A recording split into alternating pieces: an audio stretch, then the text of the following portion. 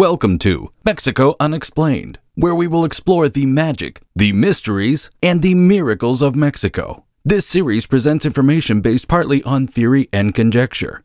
The podcaster's purpose is to suggest some possible explanation, but not necessarily the only ones to the subjects we will examine. Here is your host, Robert Bitto. Welcome, and muy bienvenidos to episode number 362 of Mexico Unexplained, where we examine the magic, the mysteries, and the miracles of Mexico. I'm your host, Robert Bitto. The date was April 25th, 1631, and the place was San Bernabé de Capula, Tlaxcala.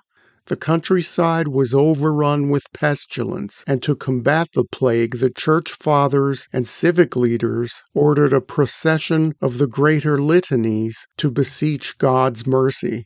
The procession took place on El Día de San Marcos, or the feast day on the Catholic calendar devoted to Saint Mark. In that procession was a 17-year-old indigenous boy named Diego de San Lázaro. Diego walked with the group. The whole town was present, until time itself seemed to slow down, and the boy found himself in what would be described today as an alternate reality. He was present and animate, but yet everything around him had frozen into a haze. Then the heavens opened, and in front of him, above his eye level, bursts of light and color soon gave way to a familiar image of the Archangel Saint Michael, the supreme commander of heavenly hosts, wielding a sword and clad in protective armor. The angel spoke to the young Diego. "Know, my son, I am Saint Michael the Archangel, and I have come to tell you that it is the will of God and mine that you tell the inhabitants of this town and its surroundings that in a valley between two mountain ridges you will find a miraculous source of water that will heal all diseases.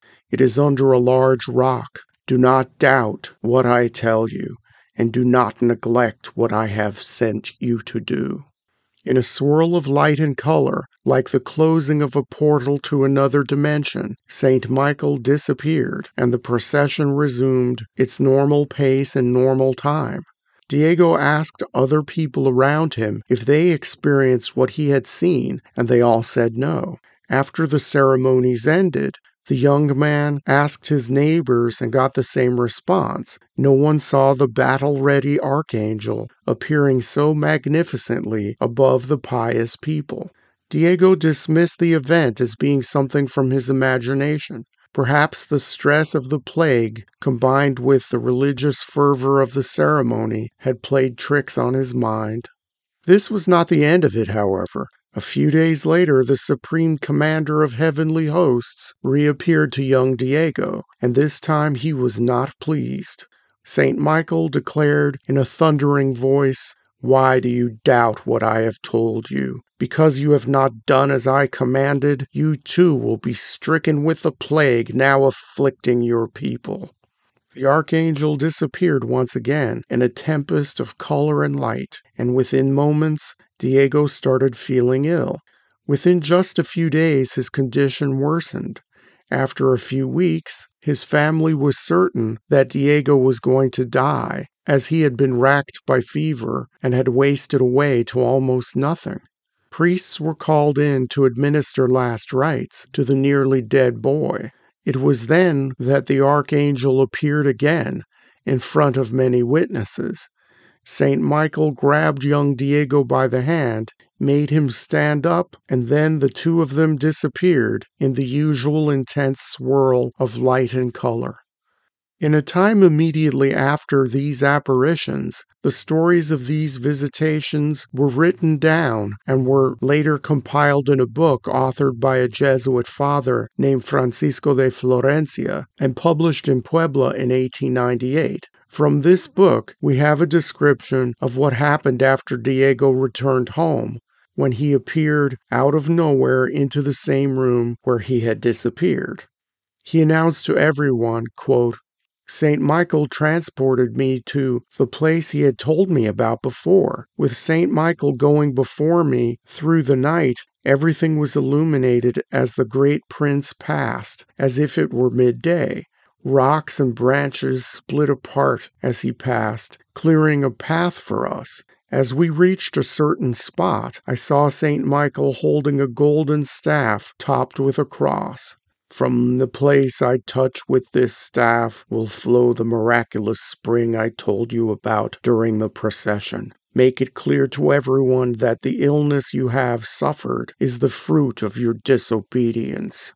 Having said this, a great whirlwind rushed in amid the din of screams, wailing, and moaning, as if a great crowd were being driven from the place. I shook with fear. It appeared the entire mountain ridge would tumble down on top of me during the turmoil.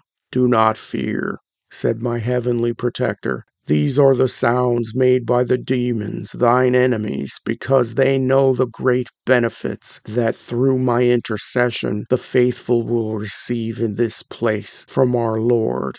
Many, seeing the marvels worked here, will convert and do penance for their sins, and all will give thanks to God for his mercies. Those who approach with lively faith and sorrow for their faults will, with the water from the spring, obtain relief in their labors and needs, and find a comfort in these waters for the sick on the point of death." This being said, I saw a brilliant light descend from heaven, piercing the ground at the sight of the spring. St. Michael then said, "This light that you have seen descend from heaven is the virtue God in his divine providence gives in this spring for the health and relief of the sick and needy. Make this known at once to everyone, that they may believe your testimony. I promise to work great prodigy through you." With that, St. Michael disappeared, and I found myself here once again, completely restored. End quote. Diego's family was amazed that the boy had returned completely healed of his sickness. They called in the head of the Franciscans to hear his story, and then Diego was taken to the capital, Tlaxcala City, to have an audience with the governor. When Diego related his story to Tlaxcala's governor, the esteemed government official did not believe it, and his stated reason for this was that the Archangel Michael never would have chosen a poor Indian boy to be his messenger. Diego and the priests returned to San Bernabe de Capula.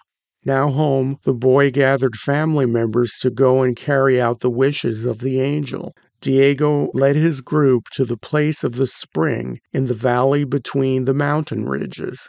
There was a large boulder there on top of where the spring should have been, just as St. Michael had stated, and it weighed about half a ton. Several strong men tried to move the gigantic rock, but couldn't. Diego said a small prayer to St. Michael and tried moving the rock himself. He pushed the heavy boulder as if it were made of papier-mâché. Water then bubbled up from the earth where the rock once rested, just as the archangel had predicted.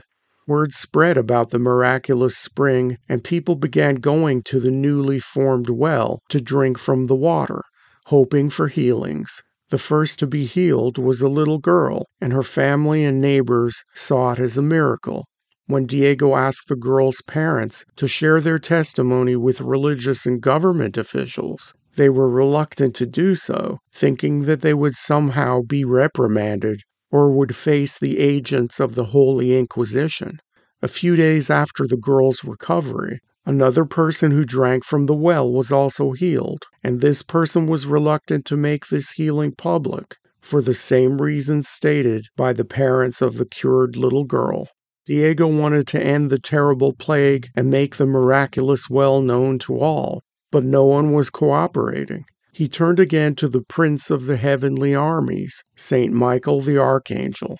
When the angel heard Diego's prayers, he once again appeared before the boy in his characteristic vortex of light and colors. St. Michael spoke and said this: "Why do you act cowardly and are negligent in what 2 times now I have commanded of you? Do you want to be punished once again for your disobedience? Arise and have diligence in making known what I have commanded." Diego was at an impasse. Desperate, he filled a jug of water from the Well of Miracles and walked some 20 miles all the way to the city of Puebla to see the Archbishop there. After saying a small prayer to St. Michael, Diego was led through the offices of the Archbishop and was granted an audience with His Excellency to relate the stories of the angel's many appearances and the divine properties of the well. The Archbishop gave the boy the benefit of the doubt and ordered the jug of water to be sent to the local hospital. There people drank from the jug. One by one, all who sipped the water were miraculously healed of whatever ailment afflicted them. The Archbishop then sent investigators to San Bernabé de Capula to test the water and to take down testimonies of healings and other miracles. In the ecclesiastical reports at the time, not only was it recorded that the plague was subsiding in the area, but the devotion to the Archangel Michael had increased dramatically. Some also claimed that there was a beautiful fragrance surrounding the well that would send people into a mild form of religious ecstasy. With the Archbishop of Puebla satisfied as to the well's divine properties, he ordered a small chapel built on the site which was christened San Miguel del Milagro, or Saint Michael of the Miracle.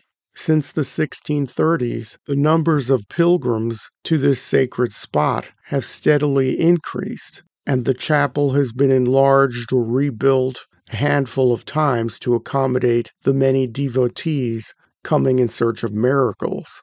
The shrine sees its biggest influx of visitors on 2 days of the year, April 25th, which is the day of the first appearance of St. Michael to the young Diego, and on September 29th, which is the official feast day of the Archangel St. Michael.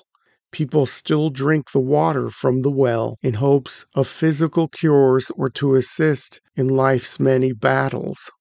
For the most part, St. Michael does not disappoint the true believer.